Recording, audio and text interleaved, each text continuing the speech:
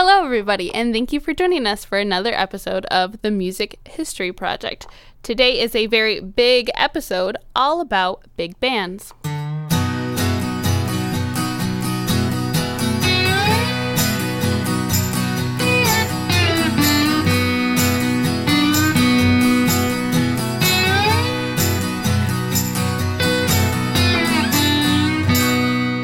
Welcome to the Music History Project. We're your hosts. I'm Mike Mullins, Dan Del Fiorentino, and Michelle Shedler. All of our content comes from the Oral History Program, which is sponsored by NAM, the National Association of Music Merchants, and that is a collection that is over 3,500 interviews and constantly growing. If you want to check out any of our content or any of our other interviews that aren't featured today, please check out our website at www.nam.org/library. Hello, everyone. Welcome back. Today, we're excited to talk all about big bands. Woo-hoo! This is quite the subject, so we've done our best to condense this into only 2 parts, and we're going to try to cover as much of the overview of big bands as we can. Part of the problem is I cut my teeth in interviews with the big bands. I had a radio program when I was a kid and a jukebox Saturday night program on KCEA, that's 89.1 FM, and with my good partner, the late, great Jerry Jacobs, and we had wonderful capers one after another, one of which was the ability to interview some of the big band singers, arrangers, songwriters, band leaders, sidemen, managers, anybody we could get our hands on, because they were all still around. This is in the early 1980s. And it was a great education. So poor Michelle and Mike have been sort of dragged into this history because it's part of my history. And I'm so grateful that they've taken the time to go through some of these interviews to outline this, the next couple of podcasts here. I really think it's important because the big band era was a very interesting one in American music history. And some of the characters whom you will be hearing from in the next couple of podcasts, to me, are very compelling. They're one of the main reasons why I still do and love what I do and love, which is capture history, in particular that related to music. So the first couple of folks I interviewed, Trummy Young being the very first, played trombone for Louis Armstrong. And I was so endeared by everything that guy said. And I think each of the people that you're going to be hearing from had that same sort of impact on me, because I wasn't around during the big band era, but I knew through my grandfather and other people, Jerry Jacobs being one of them, that was a very interesting time period. It was a time when one band could play and the entire family could enjoy it. So grandpa could bring the grandkids, and at some point, of course, they might start with the foxtrot, and by the end of the evening, play a jitterbug, and everybody would be entertained. And that whole concept was very interesting to me because I didn't know, if I played rock and roll to my mom, she'd leave the room. So to me, it was very captivating. And of course, you throw in all the different elements, the fact that a Great Depression was going on and that most people could barely afford to go to a dance, and they somehow justified that. Why did they justify it? Because, hey, that quarter spent at going for a couple of hours to the dance was a hell of a lot better than looking at the empty wall that used to be your favorite painting that you had to hawk to get the rent or to pay the milk. I mean, it was a very depressing time, and people yet turned to music to help them. And it was very therapeutic. And as a result, this dance craze started because of these bands. And these bands grew to be big bands because they needed to accommodate the sound of the shuffling of the feet of all these people dancing in front of them. So the whole thing was just compelling to me from the very beginning. And the fact that there were so many types of music that was being played. A lot of us just think of swing and think, okay, that was the big band era. Well, that's why we're not calling this podcast the swing era. We're calling it the big bands because we want to incorporate the jazzers, the Duke Ellington, Louis Armstrong that played straight up jazz during that time. We want to include the society bands like Dig Jurgens, who we're going to be hearing from, folks that you've heard of like Guy Lombardo and Russ Morgan, who played sort of sappy music in ballrooms all across this country and really all around the world. And that was for dinner music, so that people could enjoy music as they enjoyed the evening together out. Because again, this is a big event, going out to dinner during that era. And of course, there was the dance craze, the guys who, like Jimmy Lunceford, that played straight up danceable music. Tommy Dorsey's another great one, who hired a young kid named Frank Sinatra and sort of changed American history. And of course, there was definitely the swing bands like Benny Goodman and Artie Shaw, who played music that you could dance to and not dance to. Some of it was a little bit more complicated.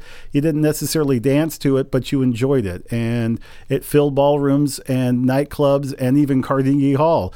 It was a very, very compelling time. And as you can tell, I'm a little passionate about it just because I was so interested in the individuals. I mean, some of the folks that you're going to be hearing from today, I have to say, became personal friends of mine. Jonah Jones, for example, was a dear, dear friend. In fact, my son is named after him. So Dick Jurgens, a guy I spent lots and lots of time with, just learning from, just as a sponge. Okay, what was this like? Who was that guy?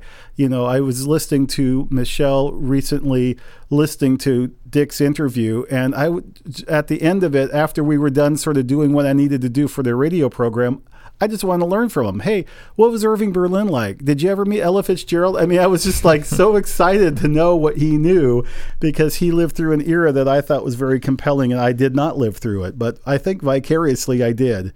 So today it's all about that. And I really think maybe a really good start is to give an overview of the big band era from a good friend of mine, John Tumpak, who in 2008 wrote a book called When Swing Was the Thing, and really spent his life outlining that history. And I think he does a wonderful job providing us with an overview. What were your thoughts when you listened to his interview, Michelle? It was just such a good one to start with. It kind of got me in the mood to put together this podcast and the outline. And it was nice because it got me really excited, which is why we went from one podcast about the big band to two. See, it's not all my fault. Okay, good. So here's John Tumpak giving us an overview of the big band era. So I was wondering if we could talk a little bit about your take on the big bands in America, because of course this had a huge influence on the musical instrument society and our industry. Mm.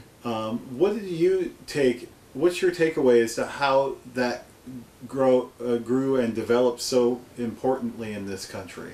Well, two things. First of all, here domestically in the United States, big bands played an important part in our American cultural history, as you know. They dominated American entertainment from August 21st, 1935. It's a valid date because that's when Benny Goodman had that big deal over at the Palomar Ballroom, until after the war.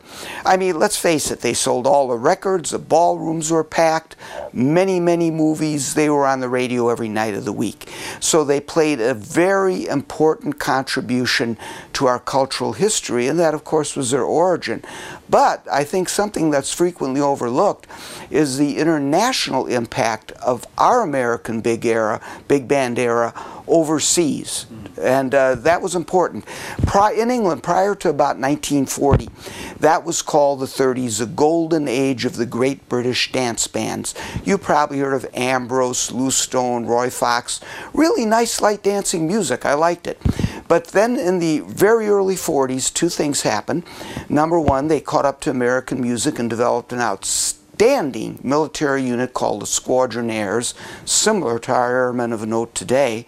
And then, of course, Glenn Miller hit, and everyone went wild about the big bands. Continued after the war, there was Ted Heath, Sid Lawrence. Today, the trombonist Chris Dean is popular. Took place in Germany, the SWR big band. It happened, I have to mention it, but on a very dark note, Nazi Germany did have a propaganda band, Charlie and his orchestra, and their big band activities continued after the war. Of course, there was, I forget, the state-owned Dutch big band Yeah, and Clark Bolin in France. And the other night, Dan, a friend of mine sent me a DVD. It was a 2014 BBC Battle of the Bands, similar to our PBS fundraisers, their series of proms. I watched that, and I gotta say, I mean, I'm gonna watch it again tonight or tomorrow. It's some of the best big band music I ever saw played. So our impact was transferred overseas. And what do you know about the impact it had on the sale of musical instruments and the popularity of instruments as a result of it being so popular in the culture? Oh, it had a fantastic popularity in many, many ways. First of all, people became aware of musical instruments. I mean, you know, it was like today, when I was a kid, probably you're a baseball fan, you know the players on your favorite team type thing. All the teens into music knew the most popular trumpet players, saxophone players. We could go down the line in instruments. But the point is, the identity of instruments was brought to the American public. And some new instruments were brought into play, as you well know, like the clarinet. That had not really been that dramatically popular. But then, of course, you had the constant titanic struggles, musically that is, of Artie Shaw and Benny Goodman. And also, I got to say, in my view, Jimmy Dorsey and Woody Herman were good clarinetists. But the point is, by leading their very popular bands, and that being their instrument, it brought a new identity to clarinets. Well said. Yeah, that's very true. And I think you're probably right. That's probably true of other instruments and other leaders who had the trombone and Tommy Dorsey come to mind. Of course, Tommy Dorsey, the trombone, Harry James with the trumpet, Count Basie on the piano, and you could go on and on. All the great band leaders got there, the popular band leaders of the day, by playing an instrument. They certainly became identified by their instrument. But again, like little kids collecting baseball cards, they all knew their favorite instrument. Yeah, very interesting. Mm-hmm. Well said. Again, getting back to the international aspect, in the early 90s, you may have seen it, it got very good critical reviews.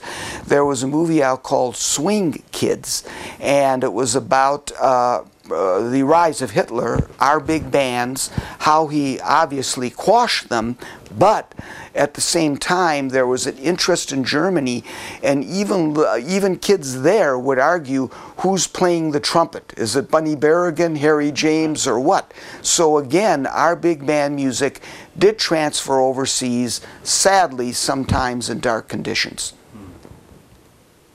Well, of course, the beginning of jazz and the formation of larger bands in the late 20s when they began to be recorded.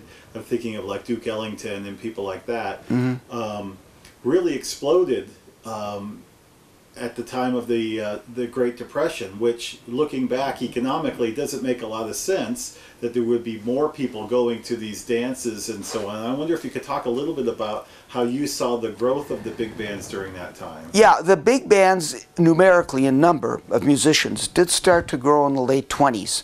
And in the first half of the 30s, they were very popular. They got occasional movie shots, radio shots, sold some records, came to public attention.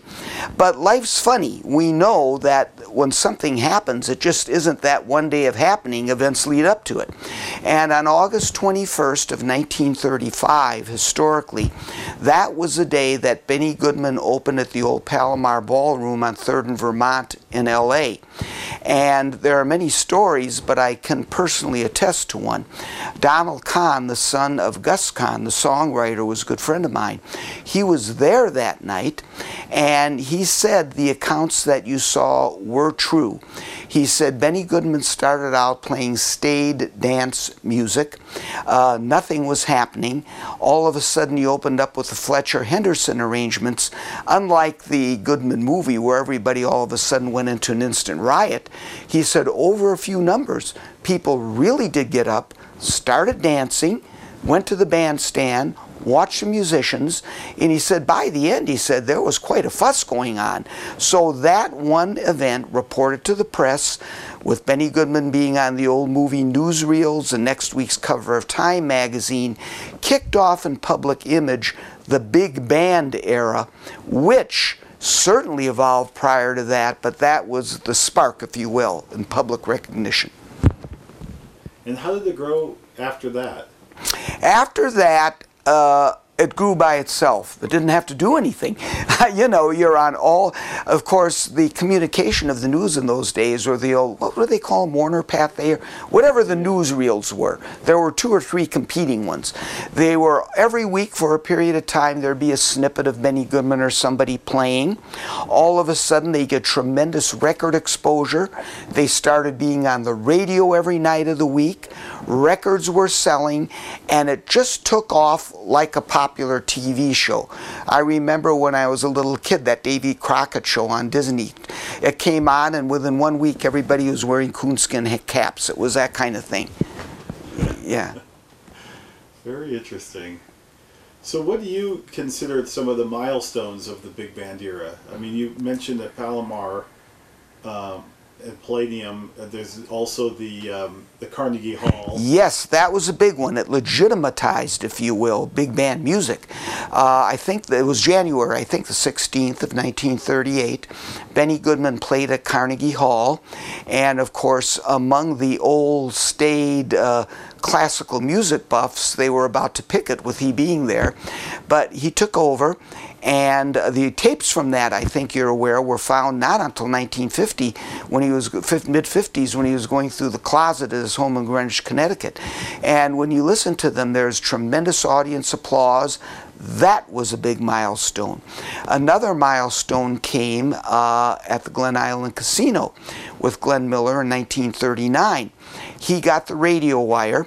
And it's interesting, who could say who's famous? I mean, people try out for a movie role, they pick somebody, and he's a star overnight. You don't know. Anyway, Glenn Miller gets the radio shot.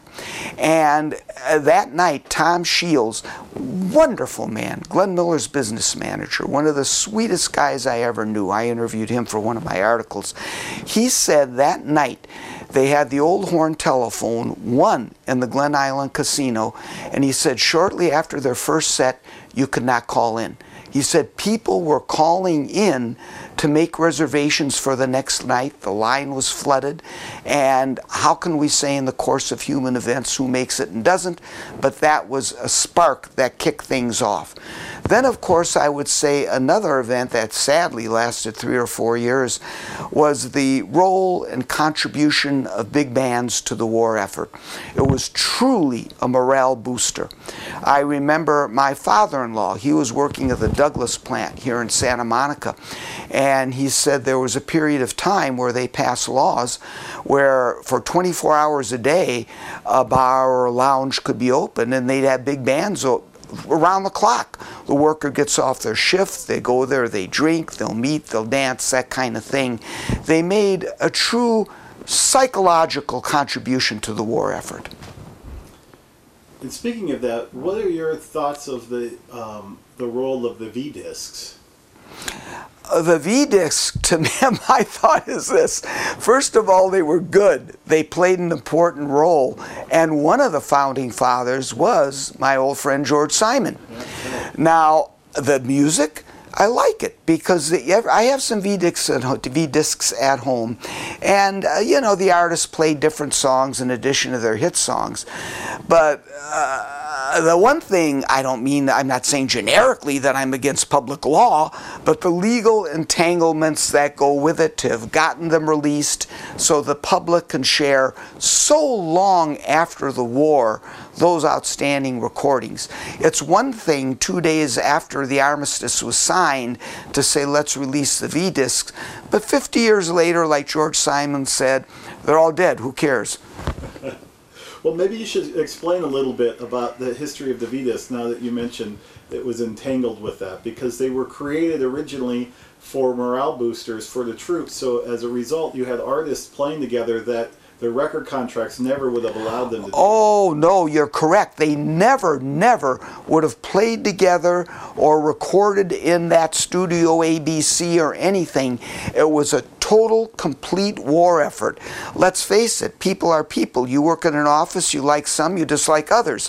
Half these musicians were at odds all the time, but for the war effort, they come together. There'd be 30, 40 minutes, 2 hours apiece. They'll play. The records were stamped. They were sent overseas, and as I said, I thought the call to me, I enjoyed the music. I thought they were great. Yeah, and so, but then of course, legally, how are you going to get these artists to do that? So the union agreed. Petrillo, probably as is classically known, as bantered, I don't know if it's true, with a revolver sitting on his desk, said to the union guys, go ahead, we will not argue, do this for the war effort. And they signed papers, they couldn't be released, this and that. But I must confess to you, Dan, avoid a knowledge, the legal machinations that went about to bring them released, I have no idea. I'm just glad they did. Oh, I'm glad they did, yeah. Fantastic. No, I would have made a bad lawyer, I think. Yeah. Well, that was one of the first times that I heard Ella Fitzgerald playing with an all-white band. Oh, yes. Up until that point, that never would have happened. It happened only once before. In 1937, she sang, it escapes me, a hit record with Benny Goodman for one recording. That's right. And you know Benny Goodman, to that man's defense, everyone would tell you he was truly a colorblind individual. He didn't care who they are. They could have been the proverbial man from Mars if they could play there in his band. And he wanted her.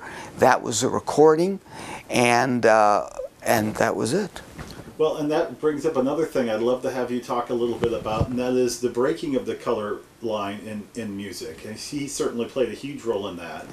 Yes, Benny, out of all the band leaders, again, he did not have a mission that could have been one of, say, civil rights or affirmative action.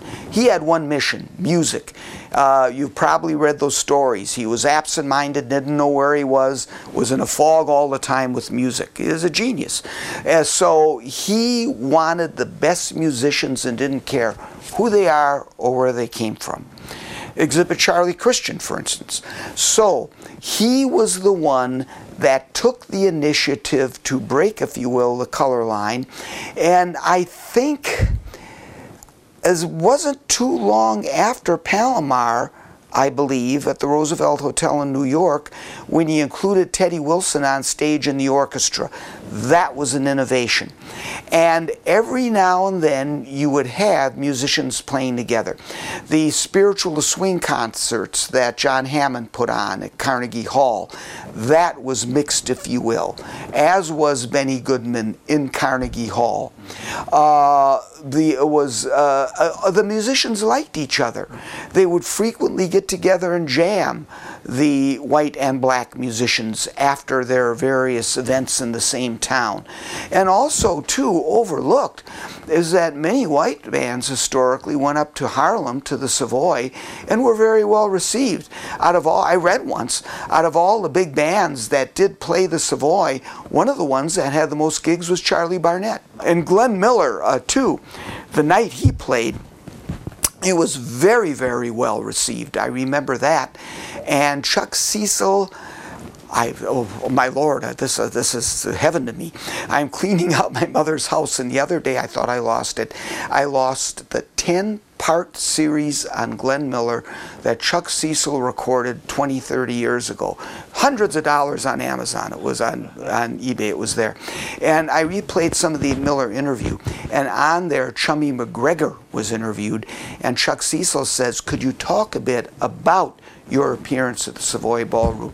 He said, yes, he said, you could not believe, he said, how well we were accepted.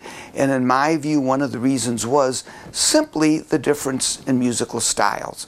He said, you'd have Chick Webb coming in roaring Count Basie. We'd play these very pretty ballads. He said, Ray Eberle, he said, who really wasn't that great, but could do a good ballad. He said they hadn't heard that kind of thing before, so it was highly successful. Yeah. Very interesting. So what is your take on the demise of the big bands? Well, there are a couple of reasons, one of which is metaphysical. Here it is. First of all, during the war, you had musicians drafted. There were hardly any left. You were taking some guy who maybe at best could play the bad notes on a saxophone at a bar in Toledo, Ohio, and he was paid exorbitant money to play with Benny Goodman. So the salaries were driven up. As a baseball fan, as an analogy, you may have heard of, and it happened for one season, the one-armed ball player Pete Gray, who played for the St. Louis Browns. That's what the war did. It reduced everything to no one left type of thing. So the salaries were driven up. Then after the war, the troops came home, and they immediately flooded the market, and all these guys who couldn't play well were back to the local bar. And also there was a cultural change. You're sitting in a foxhole for 4 years.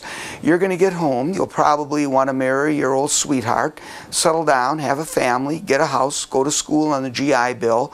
People started to go. They started to stop going to the dance halls and the like. Business dramatically fell off. Orchestra leaders were saddled with huge costs, and then of course a diabolical instrument came along, which we've heard of, called TV. And then to me the big thing is this. George Bernard Shaw once said, "Nothing is forever, life will always change." What a great overview of the big band era, and I have a question coming out of that. What is a V-disc? Oh, well, that's a great question. We actually have one physically in front of us. Oh, yeah, there it is. Looks like a record. It's a record. 78 RPM. Some of them were 16-inch. This is a 12-inch one, which required a longer arm. But basically, the label is red, white, and blue, and it stands for Victory Disc. The idea behind it was to generate music for the troops overseas so that they could have a bit of home while they're fighting the war effort. And as a result of that, there were a couple of dilemmas, one of which was there was a nationwide recording strike going on at the time, so that the big stars were not in the recording studios because of this strike. However, the war gets to trump all that and said, hey, to all the artists and all the recording studio engineers and the record labels, this is what we want to do. We want to rally our troops. This is a big war going on and we need your help. And all the artists went to their managers and said, I want to help. I want to do this. So these V-discs became really kind of an important element of the morale. But interestingly enough, historically speaking, it paired performers that never would have worked together otherwise because they were under contract to two different labels. But now it didn't matter. If they were in New York and the recording studio was close by, Frank Sinatra and Bing Crosby sang for the first time on a V-disc. Al Jolson and Bing Crosby sang for the first time on a V-disc. People that were sort of competitors, if you will, or at least working for different labels, got to perform. And I think one of the coolest things I heard was, and this was years before it became trendy in the 60s and 70s, a lot of the members of the Duke Ellington band were playing with Count Basie. And that was really, really cool. So there were a lot of fun little things like that happened. And another thing that was neat was that some of the artists would do a little introduction. So you got to hear their voice. You know, I remember Ken Griffith was one of them that said, hey, fellas, thanks for doing everything you're doing for us. We're back home, you know, rooting for you, and we want to play a little music to soothe your soul, stuff like that. And so now, interestingly enough, all of these V-discs were supposed to be destroyed after the war because they shouldn't be resold. They were never meant to be sold to begin with. They broke a bunch of contracts. People like Sinatra and Crosby and Tommy Dorsey didn't get paid for these. A lot of them just offered their time. So they didn't want them to be resold. So they asked, that they be destroyed. Well, most of the soldiers brought back duffel bags full of them because they knew how cool they were, and they were a souvenir of their time. And I remember in about 1984, my partner on radio, Jerry Jacobs, and I had the idea of asking our listeners, would they please give us some of their V-Disc? We want to have a whole thing about, I think it was VJ Day, or maybe it was Victory Europe Day, I can't remember. But anyway, one of the big anniversaries of World War II. And it was amazing. Hundreds of V-Discs showed up at the radio station, and we recorded them and returned them. And we had such a blast. I think Michelle came across some of those cassette tapes of the VE Day V-Disc celebration. And that's where I got to know a little bit about this history.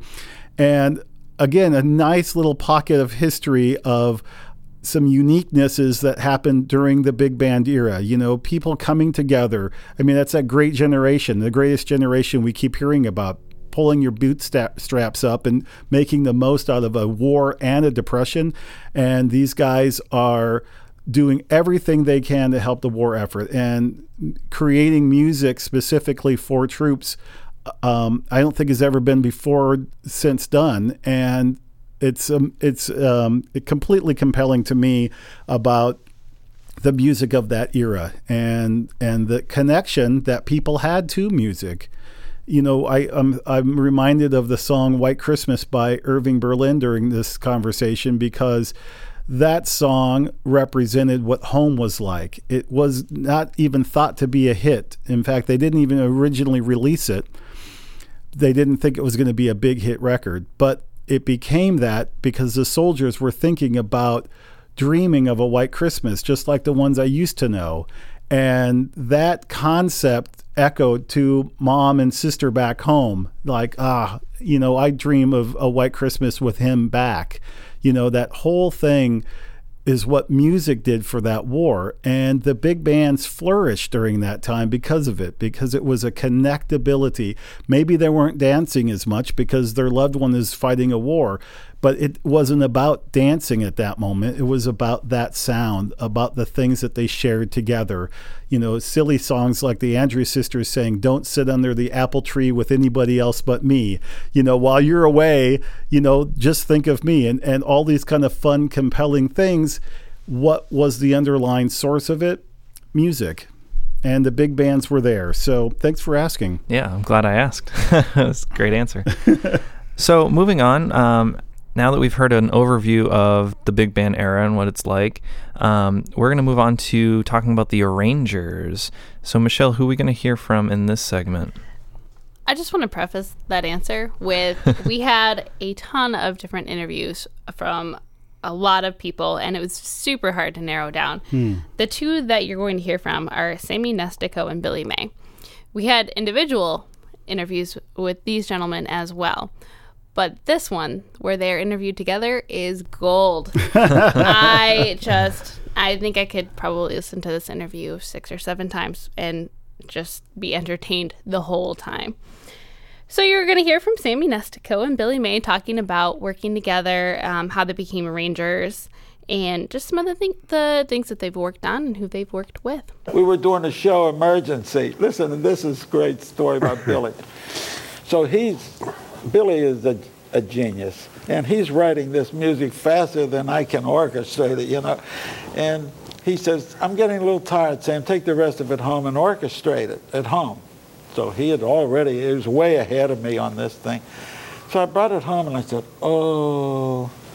I called him, "Bill, 2 pages stuck together and there's 16 bars in here that are blank, just the timings."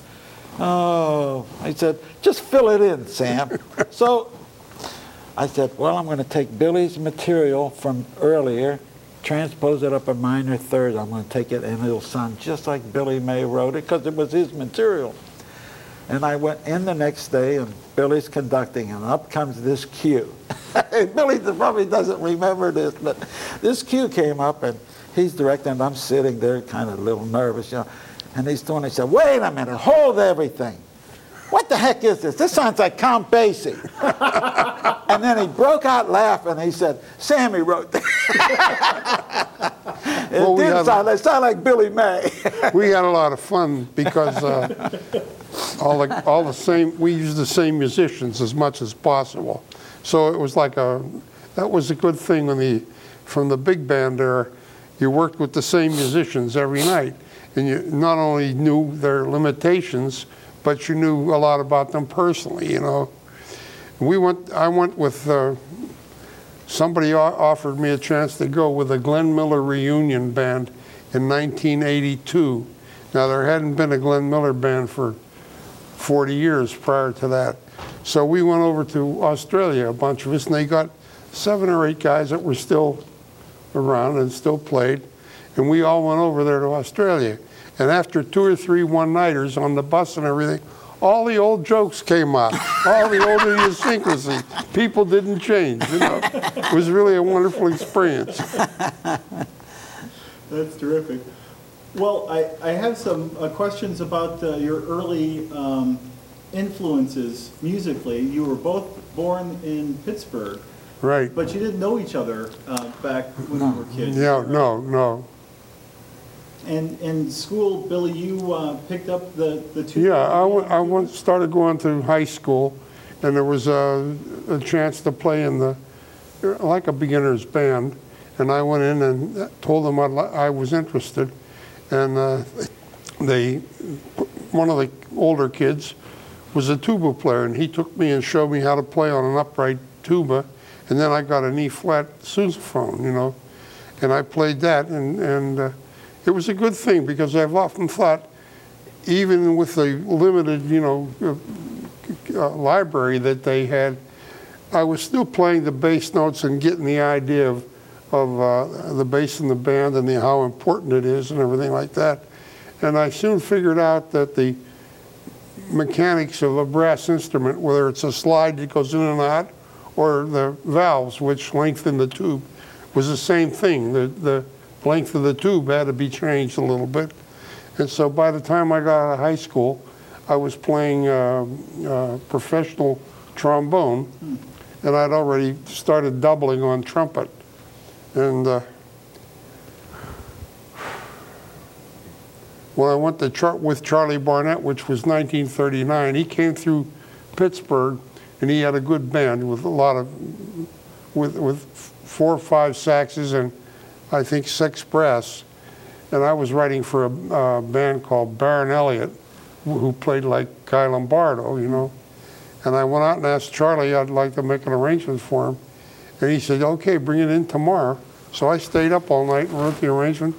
And he bought it and hired me right then and there. I did 5 arrangements for him and sent them in. The band left town. And Charlie, shortly after that, he had another marital experience, and the band broke up. But the following February, I heard the band on the radio from the famous store in New York. So I wrote him a letter and asked him, please pay me for the arrangements I sent you. And instead, he called me up and offered me a job, come to New York. And so that's what I did, and I never went back. Wow. I ended up playing trumpet for Charlie. You actually both worked for Barnett at one point. And we both Yeah. worked for Baron Elliott, too. Yeah, right. I saw his name on my trombone part, you know. And then I went with Charlie Barnett. I kept following him, yeah. But yeah, What kind of guy was Barnett? He was a fun guy. He was He fun. enjoyed having fun, didn't he? Yeah, it was fun. I often have read that because he had his own means, he didn't necessarily go to gigs to make money, so it was a little bit more. Yeah, he comfortable enjoyed for it. the He enjoyed. He had a independent income, you know, and he just enjoyed life, you know. I think his mother was very rich, wealthy Yeah, from she was- the New York Central Yeah, Railroad. but Charlie was, well, the one story about Charlie that I like to tell about his mother, I went into the Palladium, this was many years later, and he had a band playing in the Palladium, and I went in to hear him, and I was sitting there, and his mother was sitting at a table over there, and he invited me to sit with her, and I did. And she was a very nice lady, very, very proper, Upper East Side New York, you know, and so Charlie came over after he was done, and he had a very nice. He could be a good gentleman when he wanted to, and he said, I'll see you in the morning, Mother, and we'll have lunch. And he said, I'll see you then, goodbye. And he gave her a little kiss and he walked out the door. And she was really a nice looking lady, you know, very handsome, very upper crust. And he walked out the door and he walked over towards one of the doors in the Palladium there. And out from behind a pillar, those big pillars there, out from behind the pillar came a wild looking lady with heels, you know, up to here and everything flopping and waving in the breeze. Really a wonderful lady of the evening, you know. And as Charlie went out the door, he grabbed his arms and they went out the door together. And Charlie's mother turned to me and she said, poor Charles, she said, he's just like his father. The girls won't leave him alone.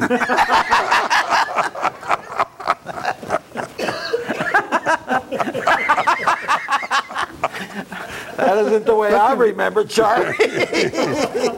That gives you an idea of the kind of background Barnett had, you know. Well, I remember we worked right on Broadway. There was a little the aquarium, they called it the aquarium, and we worked right off Broadway. The doors were open; people could hear as they walked down, and we had a great job there. And one Friday took off, and he didn't come back for 4 days. Yeah, he went right. to Atlantic City. Right. And there's the band there without a band leader for 4 days. I'm sure the people there didn't particularly, but he had a girlfriend and he took off. Right. It's more important. The important things. What were the challenges for arranging for Barnett? Were there? Barnett's band was way ahead musically, I felt, Yes. compared to what was popular in those days. The popular bands in the swing bands were Benny Goodman and bands like Glenn Gray, the Castle Orchestra. And Charlie's band had an inclination to play arrangements like the black bands were playing, like Duke Ellington and Basie and things like that. And so I enjoyed doing things along that line because I felt they were more interesting than the average, what the average musicians were playing in those days. Did you do the Cherokee? Yes. Well, he did Yeah. Tell us about how that came about. two big things for Barnett.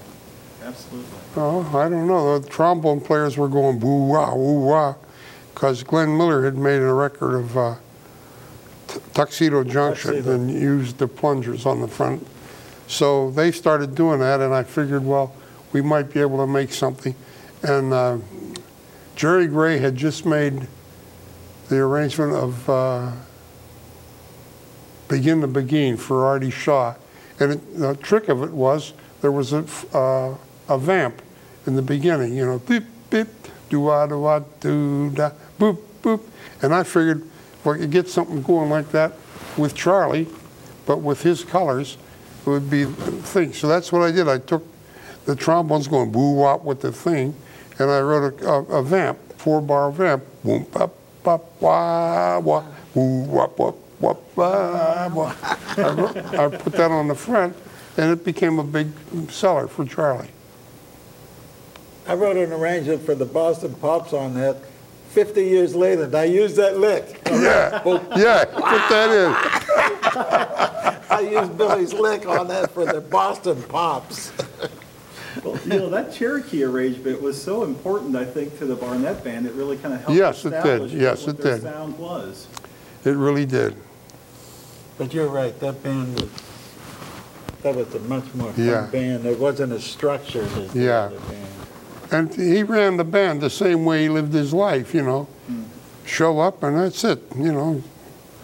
It was a really a relaxed band. And I worked for him for 2 years, and then Glenn Miller offered me a job. And going to work for Glenn Miller was like going to work in a factory compared to Barnett. You know, it was so much fun. Billy, when you had your band, what was the differences in leading the band as opposed to what Sammy is talking about, just playing the role of the arranger? Well, I enjoyed being an arranger more than being a band leader, because when you're a band leader, You have to stand up there and smile and pretend you're happy. You know. You have to schmooze people, plus Yeah. you have problems in the band with personalities. Someone came, yeah, band, It's yeah. not the same. And a woman will come up to you somewhere and say, "Can you play Happy Birthday to Myrtle?"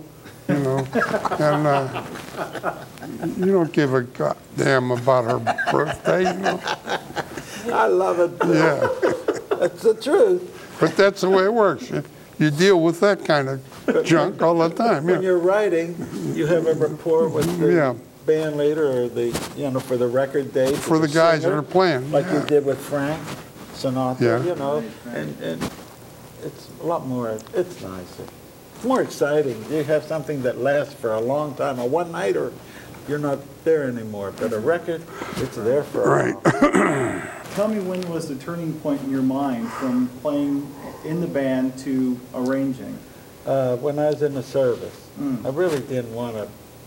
I played it in the evening to make a few dollars, but what a great tool I had there. They had a 40, 50 strings.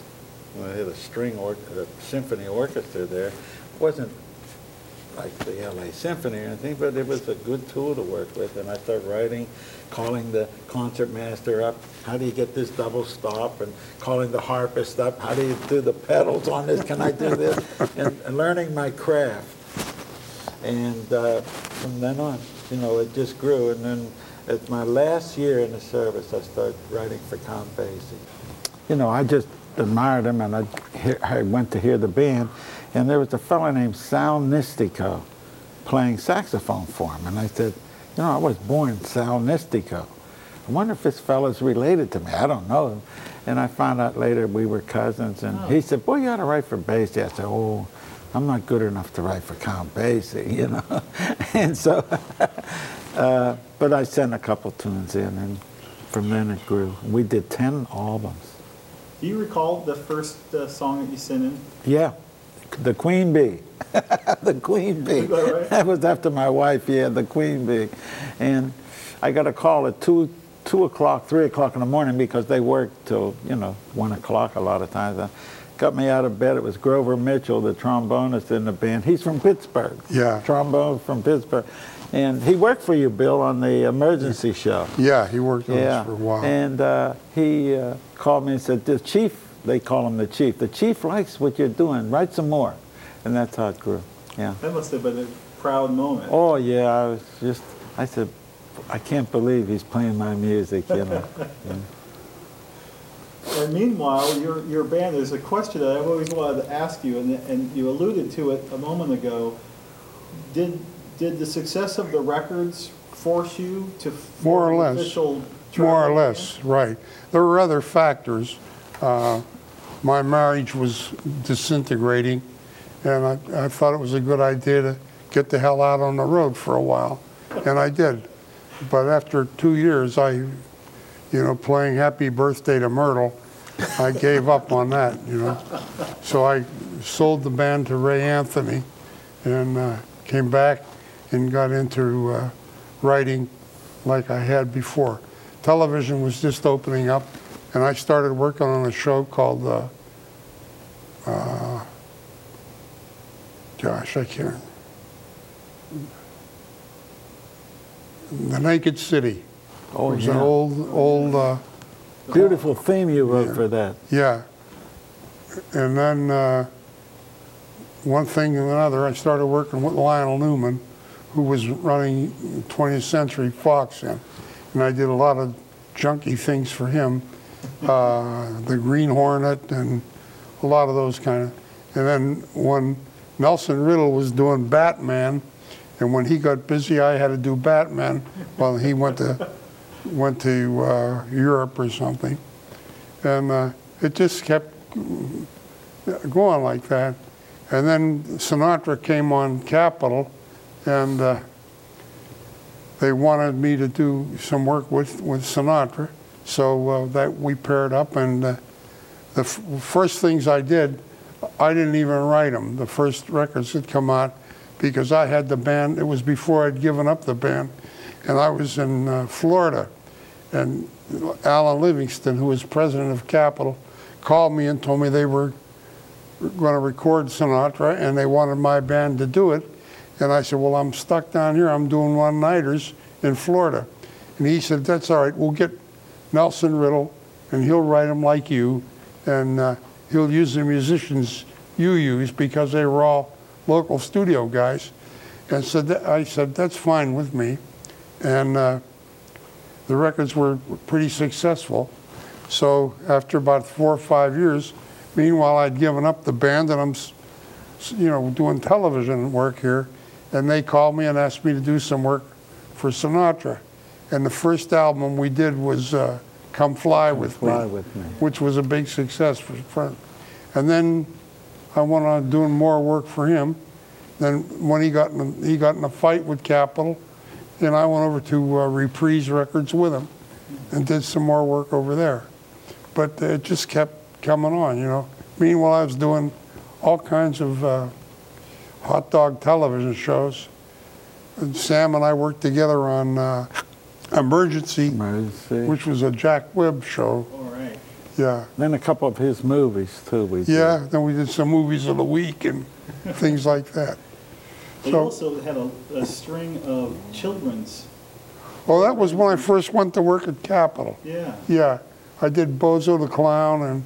Did you write the theme? Yeah, I wrote that. Did you do Rusty and Orchestra, Bill? Did Rusty and Orchestra, That was Bill? great album. Yeah.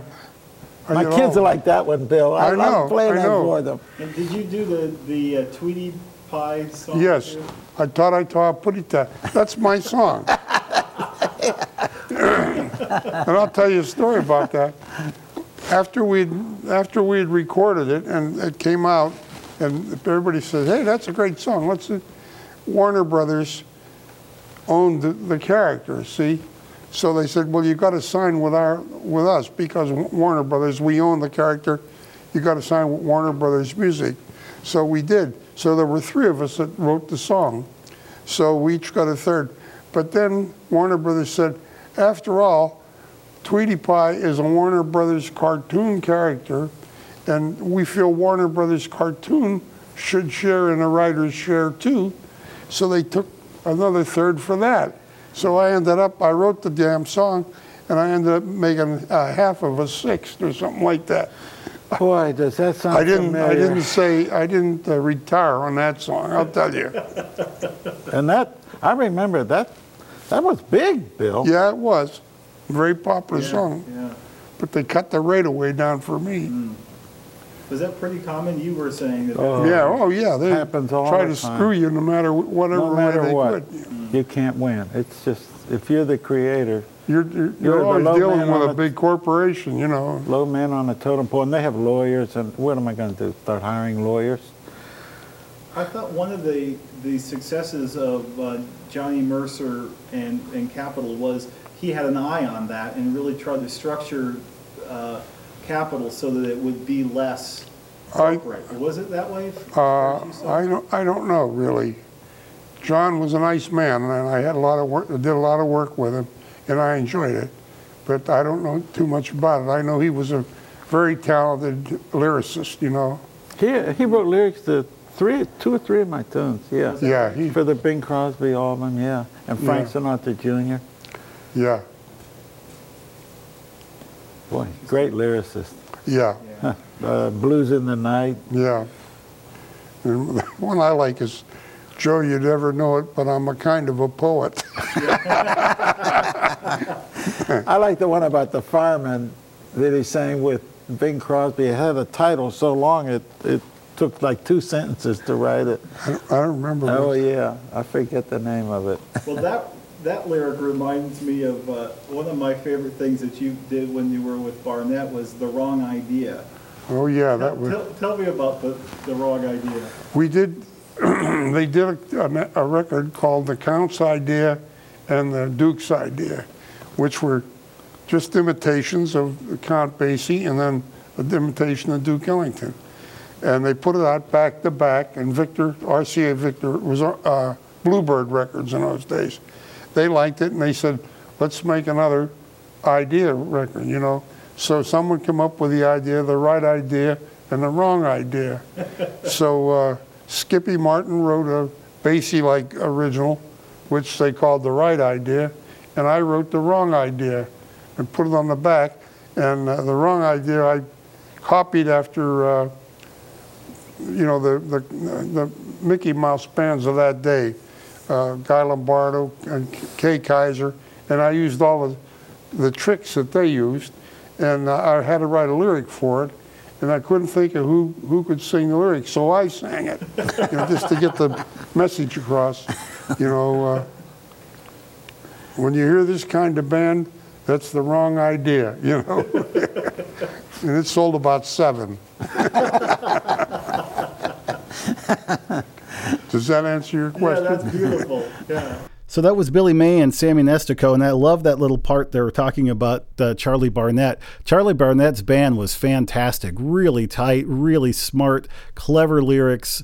The rhythm section was fantastic, and I love the story behind it. It turns out Mr. Barnett was from a very wealthy family and actually didn't need to get paid. He paid his performers, his musicians, even when they weren't on the road, just to keep them together and make sure they didn't go into another competing band. And as a result, he was able to hire the best, and he certainly did. And among them, Billy May being one of the arrangers for the band. Billy was also, it wasn't well outlined in this little segment, but he was the trumpet player with Glenn Miller for a long time. In fact, he does a little solo in the very big hit record called In the Mood. That was sort of an anthem of the big band era. That's on the movie Sun Valley Serenade. You can actually see Billy playing there. And what's cool about Billy to me, he went on to do movies and television, theme songs, is, he worked a lot with arranging for singers, Sinatra, Ella Fitzgerald, and so on. Nat King Cole did some great stuff. He did the 1958 arrangement of Fly Me to the Moon, which we still hear today by Frank Sinatra. But what's neat, and I think most compelling about Billy, and you certainly can pick it up from listening to him, is the humor. This guy made sure that he put humor in his music, which is a very important part of music.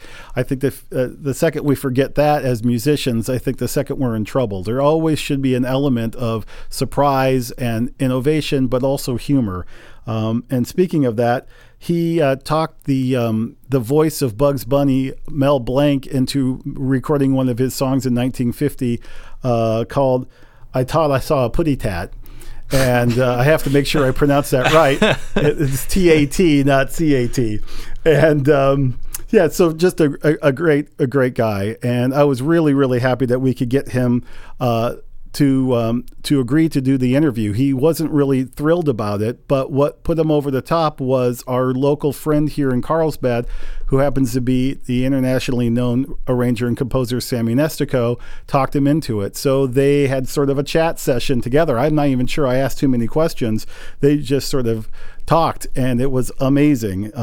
Sammy, who's still with us here in Carlsbad, probably best known for the work that he did in the late 60s all the way until the passing of Count Basie with the Count Basie Orchestra, playing trombone with Tommy Dorsey, Woody Herman, Gene Krupa for a bit, and also with Charlie Barnett, which is, of course, where he met Billy May. And they worked together a lot, too, as a matter of fact, Billy May and Nestico, on a couple of different projects. For Sinatra and Bing Crosby, I think, come to mind. So, and I think just about every jazz student who's been in the jazz band in high school knows there's got to be at least one or two Nestico arrangements that they've played over the years. So a wonderful opportunity for us, as we're talking about the overview of the big band era, to talk about the element of arrangers and how important they were. For those of you who would like to learn a little bit more, I would implore you to learn about Fletcher Henderson, who is the arranger for the Benny Goodman Orchestra. Fletcher had his own big band in the early days, in the 20s, and became an arranger for Benny Goodman. really helping that band create its own sound and uniqueness, being able to play off of each other. I mean, the way the clarinets play off the saxophone section is unlike any other band I think I've ever heard. So the importance of the arranger really is a major component of what the big bands were, which I appreciate in the outline that Michelle created. That's the first subject that we talk about. A little bit later on, we're going to be hearing about songwriters and the band leaders and the singers, but the fact that we're starting off with the arrangers, I think Sammy would be very proud of you. And to echo what Michelle said a little bit earlier as well, these are not even close to the only arrangers that we have in the collection associated with the big band era. And if you want to check out more of these interviews, we have them all posted on nam.org/library. That's NAMM.org/library. And we have a few different tags you can look through. We have an arrangers tag, a big band era tag. We also have a tag that is called audio only, which houses all of Dan's pre-NAM radio interviews, where you'll get to hear 15 to 18-year-old Dan Del Fiorentino interviewing some of the big band era's greatest people, which is... Hi, Mr. Crosby, how are you? It's kind of funny to hear the contrast there, but all Thanks good for stuff. pointing that out, Mike. Unplug your microphone. Just add that disclaimer that if you do search those tags, you might be lost for a couple hours. And blame it on me. So moving on to our final segment of this first part, all about the big band era, we're going to be hearing about the songwriters, which are kind of important when it comes to making music. You got to have a song to play. And who else is better to hear from than Dick Jurgens? So Dan, why don't you give us just kind of a bullet point rundown of Dick Jurgens before we hear from him, if that's even possible. So if I see you giving me the cutoff signal, I'll know I've talked too long. Well, I just want to say this. I'll back up just slightly in that absolutely you can't have anything without the song, right? That's where it all starts. And so for the big band era, what was a major component was the fact that this was also the birth and development of Tin Pan Alley and the American Songbook as we now know it, with people like Jerome Kern and Irving Berlin and Cole Porter and George Gershwin. I mean, these guys are turning out some of the most amazing music ever, and these bands are just gobbling it up. I mean, back in the day, in the 30s in particular, every band would cover the same song because they had their own arranger and their own singers and their own instrumentalists, so they could sound different and add their own sort of uniqueness to it, their own personal stamp. And as a result, it didn't matter if there was 30 different versions of the same song, people still wanted to hear it, and it was still compelling. And that popularity, I think, led to a lot of bands wanting to have their own songs. Okay, we have the general song that's very popular, everybody knows, right? Putting on the Ritz and Blue Skies. But I have my own band. I want to have our own sound, our own songs. So people almost just about every band I can think of had at least a songwriter or someone within the band that wrote at least the theme song, if not several of their own signature tunes. And these would be songs at the beginning of their concert, their theme song, and the closing theme song, songs that go to commercial. And then if they became popular, of course, that would be in their regular repertoire that they would play on a regular basis. And Dick Jurgens, who was, I would consider, a society-style band who played a lot of ballrooms all around the country, including at the Aragon for many, many years in Chicago. He was just like that. He was a songwriter. He wrote their theme song, Daydreams Come True at Night, which I think is a great title. And several other big hits that went on to be hits for other people, as a matter of fact. Careless was a big hit for Eddie Howard and later recorded by several other people. So Dick really had an understanding of what he wanted to do and how he wanted to do it, as far as the songwritings go. I want to mention also in 1939 he also recorded 1 Dozen Roses, which was one of his signature songs, Careless, and then he also wrote the song called Elmer's Tune. Are we going to be hearing about that? You are. Haha, yep. So I can't give it away. So I would love to have you take a few minutes to remember my friend Dick Jurgens. When along the road did you meet Eddie Howard? Eddie Howard joined our band in 1927. He came into Sacramento from San Jose in Woodland with a fellow named Scott Held, who had a band at the Sacramento Hotel. And Eddie and I got together and became friends, and he liked my band, I liked his singing, so we got together. He stayed with me till 1941. Quite a while. And at that time, did he start his own orchestra? He left to join some other bands. He wanted to go on his own as a soloist, as a singing star, which he did for a while, and then he organized his own band again. And by the time when I went into service in '43, he was well on his way with his own band. And that's when he had To Each His Own and several other big hits that he had. So was he pretty well known while he was working with you? He was kind of building up his fame while working with you? Well, I thought he was the greatest band vocalist that there ever was, Dan, because, well, he sang the way we played, and we played the way he sang. That's how I felt about it. And we got along great, and I always thought that Eddie was the greatest. He could get out of bed and start singing. He didn't have to warm up or anything. Just a natural singer. And a very good friend, very dear friend of mine. Died about 1946, I think. I mean 64, Yeah. You wrote your theme song. I wrote our theme song for a high school examination, Dan. Daydreams Come True at Night. I wrote it just for a simple song, and my girlfriend, who I met at Lake Tahoe, wrote the words. And I had to change the words when we became professionals because they weren't quite suited for the for country, for all around the country. They were a little bit more intimate than that. But it was always called Daydreams Come True at Night. I see. Well, that's great. We wrote a lot of songs, Eddie and Luke Wadley and I. We wrote Elmer's Tune, One Dozen Roses, Careless, A Million Dreams Ago, If I Knew Then What I Know Now, and several other dogs, too. not too good of tunes. But we had some great songs, and they were all within a 3 or 4 year period. Now, how did Elmer's Tune come about? Elmer's Tune, Dan, was written by a guy, myself, a guy named Elmer, who used to live near the Aragon in Chicago. That's my idea of the world's greatest ballroom. I don't know if you've ever been there or not. But he lived near the Aragon. He was an undertaker's assistant. He was just an assistant undertaker there for some guy. And he used to come in the Aragon and practice. Mr. Carzes, who ran the Aragon, let him come in there at noontime when he had his lunch and practice a little bit on the Aragon piano. He loved to play that piano. And he used to go da-da-da-da-da-da-da-da-da-da-da-da. He drove me nuts. I used to come over there to answer my letters and stuff. So I got together with him and I finished the darn thing. I put in the middle part and the last part, and we started to play it. And my golly, it was such an immediate hit. I couldn't believe it because I had been playing songs for a long time at the Aragon, but none of them came with the Elmer's Tune. Everybody was singing it and requesting it every night. We used to play it when Elmer came in. We'd just play it, but we had no lyrics, no words for the song. So I was calling Elmer's Tune so I could program it on the air, see? So Glenn Miller called me. He says, "Dick, what is this Elmer's Tune that you're playing there?" I said, "Well, it's a song that we've written, and it seems to be going over very well." He said, "Well, I want it. I want to record it, but we have to have a lyric."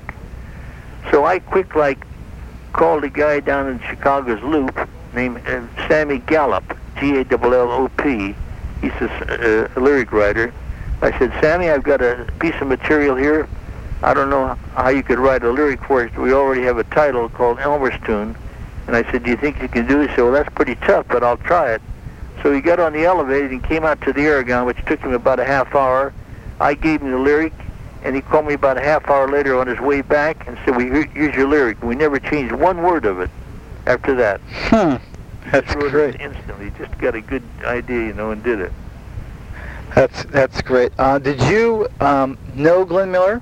Oh, sure, I knew Glenn very well. I knew Glenn in Denver even, when he was playing around Denver as a Denver boy. And what year is this about? Oh, I'd say about 36, 37. I was playing the Edith Gardens in Denver.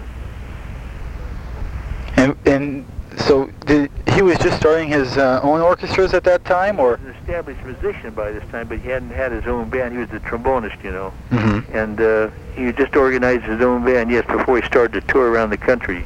He worked with Tommy Dorsey, I believe. I think he did. Yeah, he was a great guy, this Glenn Miller. So was Dorsey. I knew them both very well. Both Jimmy and Tommy, or? Both of them. Yeah, Mhm. Jimmy and saxophone and Tommy and trombone. Yeah, we get to know all the leaders because we were always passing them on the road someplace and talking to them and meeting them and having dinner with them and so forth. Did you find that most of them were pretty nice guys? Oh, yes. Especially Tommy. Tommy was a very condescending, very likable guy, just a real nice guy. He loved to talk to guys. He loved to help bands, and he always did. He came to my rehearsals many times to hear my band, even. He liked it so much. Okay, let's go now. You entered World War II. 1943.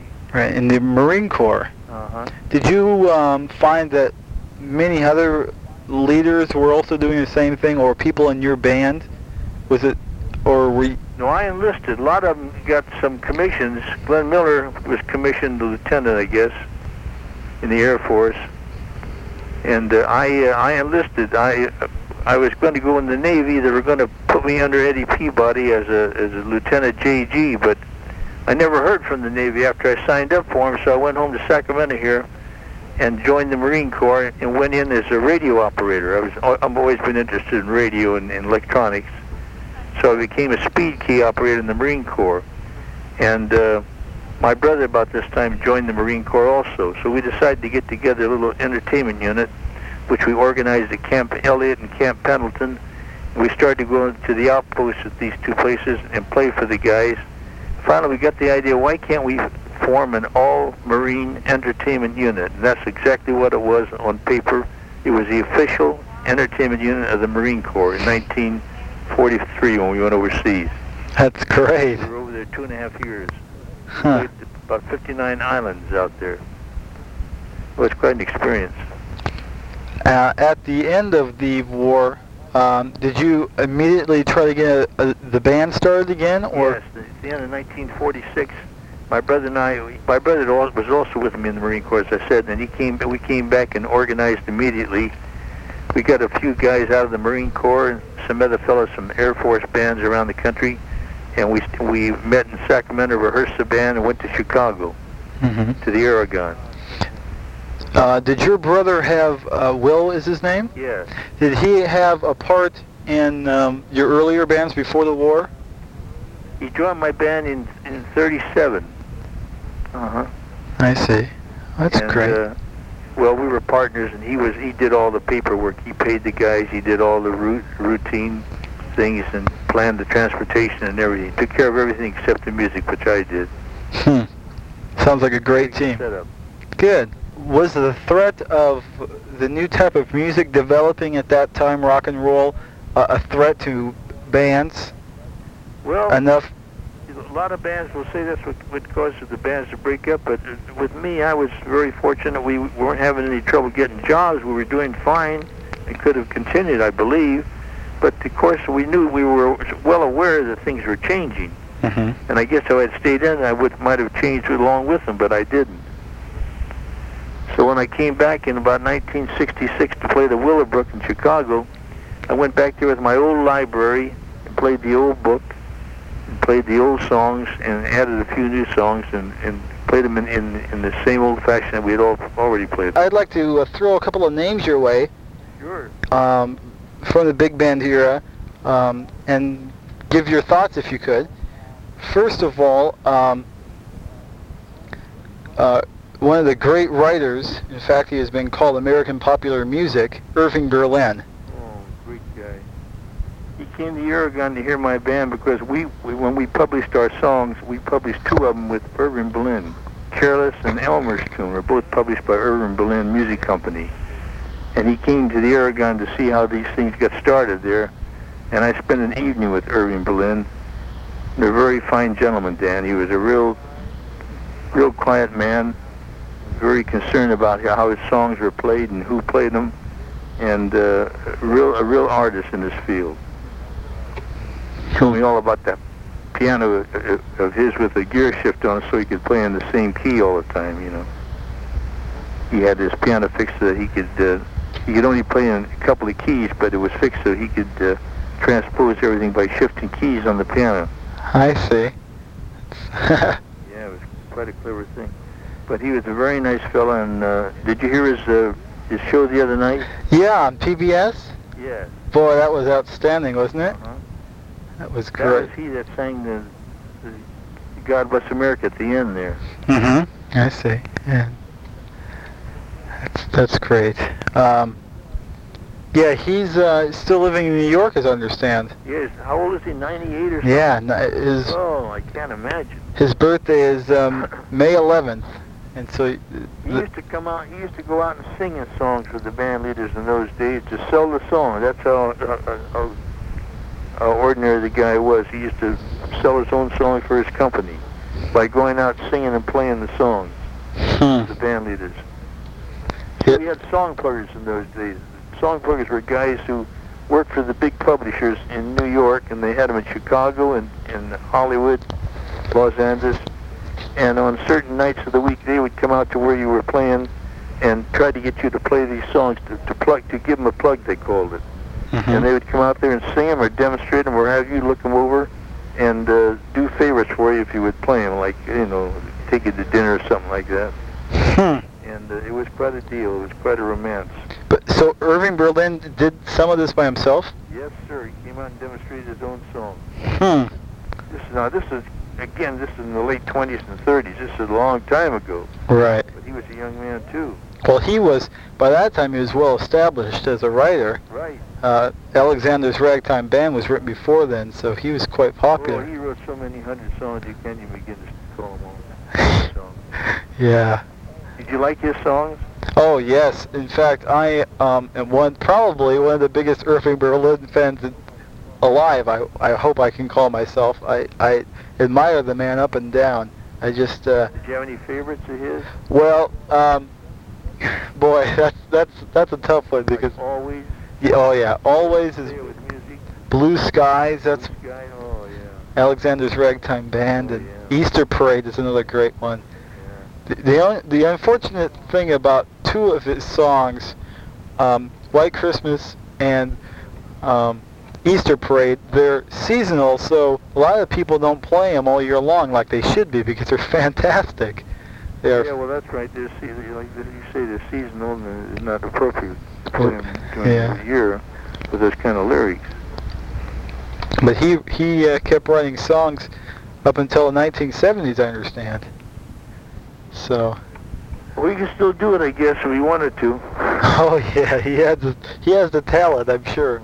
Okay, that was Dick Jurgens, and I just love that story about Elmer's tune. I always had this concept that maybe if I ever write a book, it's going to be called Do You Hear What I Hear? With the idea that once you hear the story behind the song, you're going to hear the song differently than you had heard before. And Elmer's tune is certainly that. I mean, you hear this song, da-da-ba-da-da-ba-da-da. I mean, I don't hear that the same way now that I know that the assistant to the funeral director had come up with that song, and it became a big hit for Glenn Miller and the Modern Airs. Very, very funny story. Dick was such a great guy. I just want to leave you with one more story. When I was asking him, hey, Dick, I would love to get some more of your music. Where can I find some of your records? And he says, well, Dan, you got to go to my distributor. I says, oh, yeah, who's that? He says, the Salvation Army. Clever, very clever. Thank you very much, you guys, for helping put this together. I think it's amazing to take the opportunity to dig into the archives of the NAMM Oral History Program to come up with some of the history of the big bands. Well, and special thanks to Dan for recording these interviews well before his time here at NAMM so that we can use them now with all of our NAMM-affiliated podcasts and other stuff that we do. So this is the end of part 1, all about big bands. And in 2 weeks, we're going to come back with part 2. And Michelle, why don't we give a little teaser? What's going to be going on in part 2? Well, I mean, we barely scratched the surface. So in part 2, we're going to talk a little bit about the Sidemen. We'll hear from band leaders and some singers of the big band era. Thanks for joining us. We will see you again in 2 weeks. Bye. Bye. Bye-bye. Thank you for listening to the Music History Project. This has been Mike Mullins, Michelle Shedler, and Dan Del Fiorentino.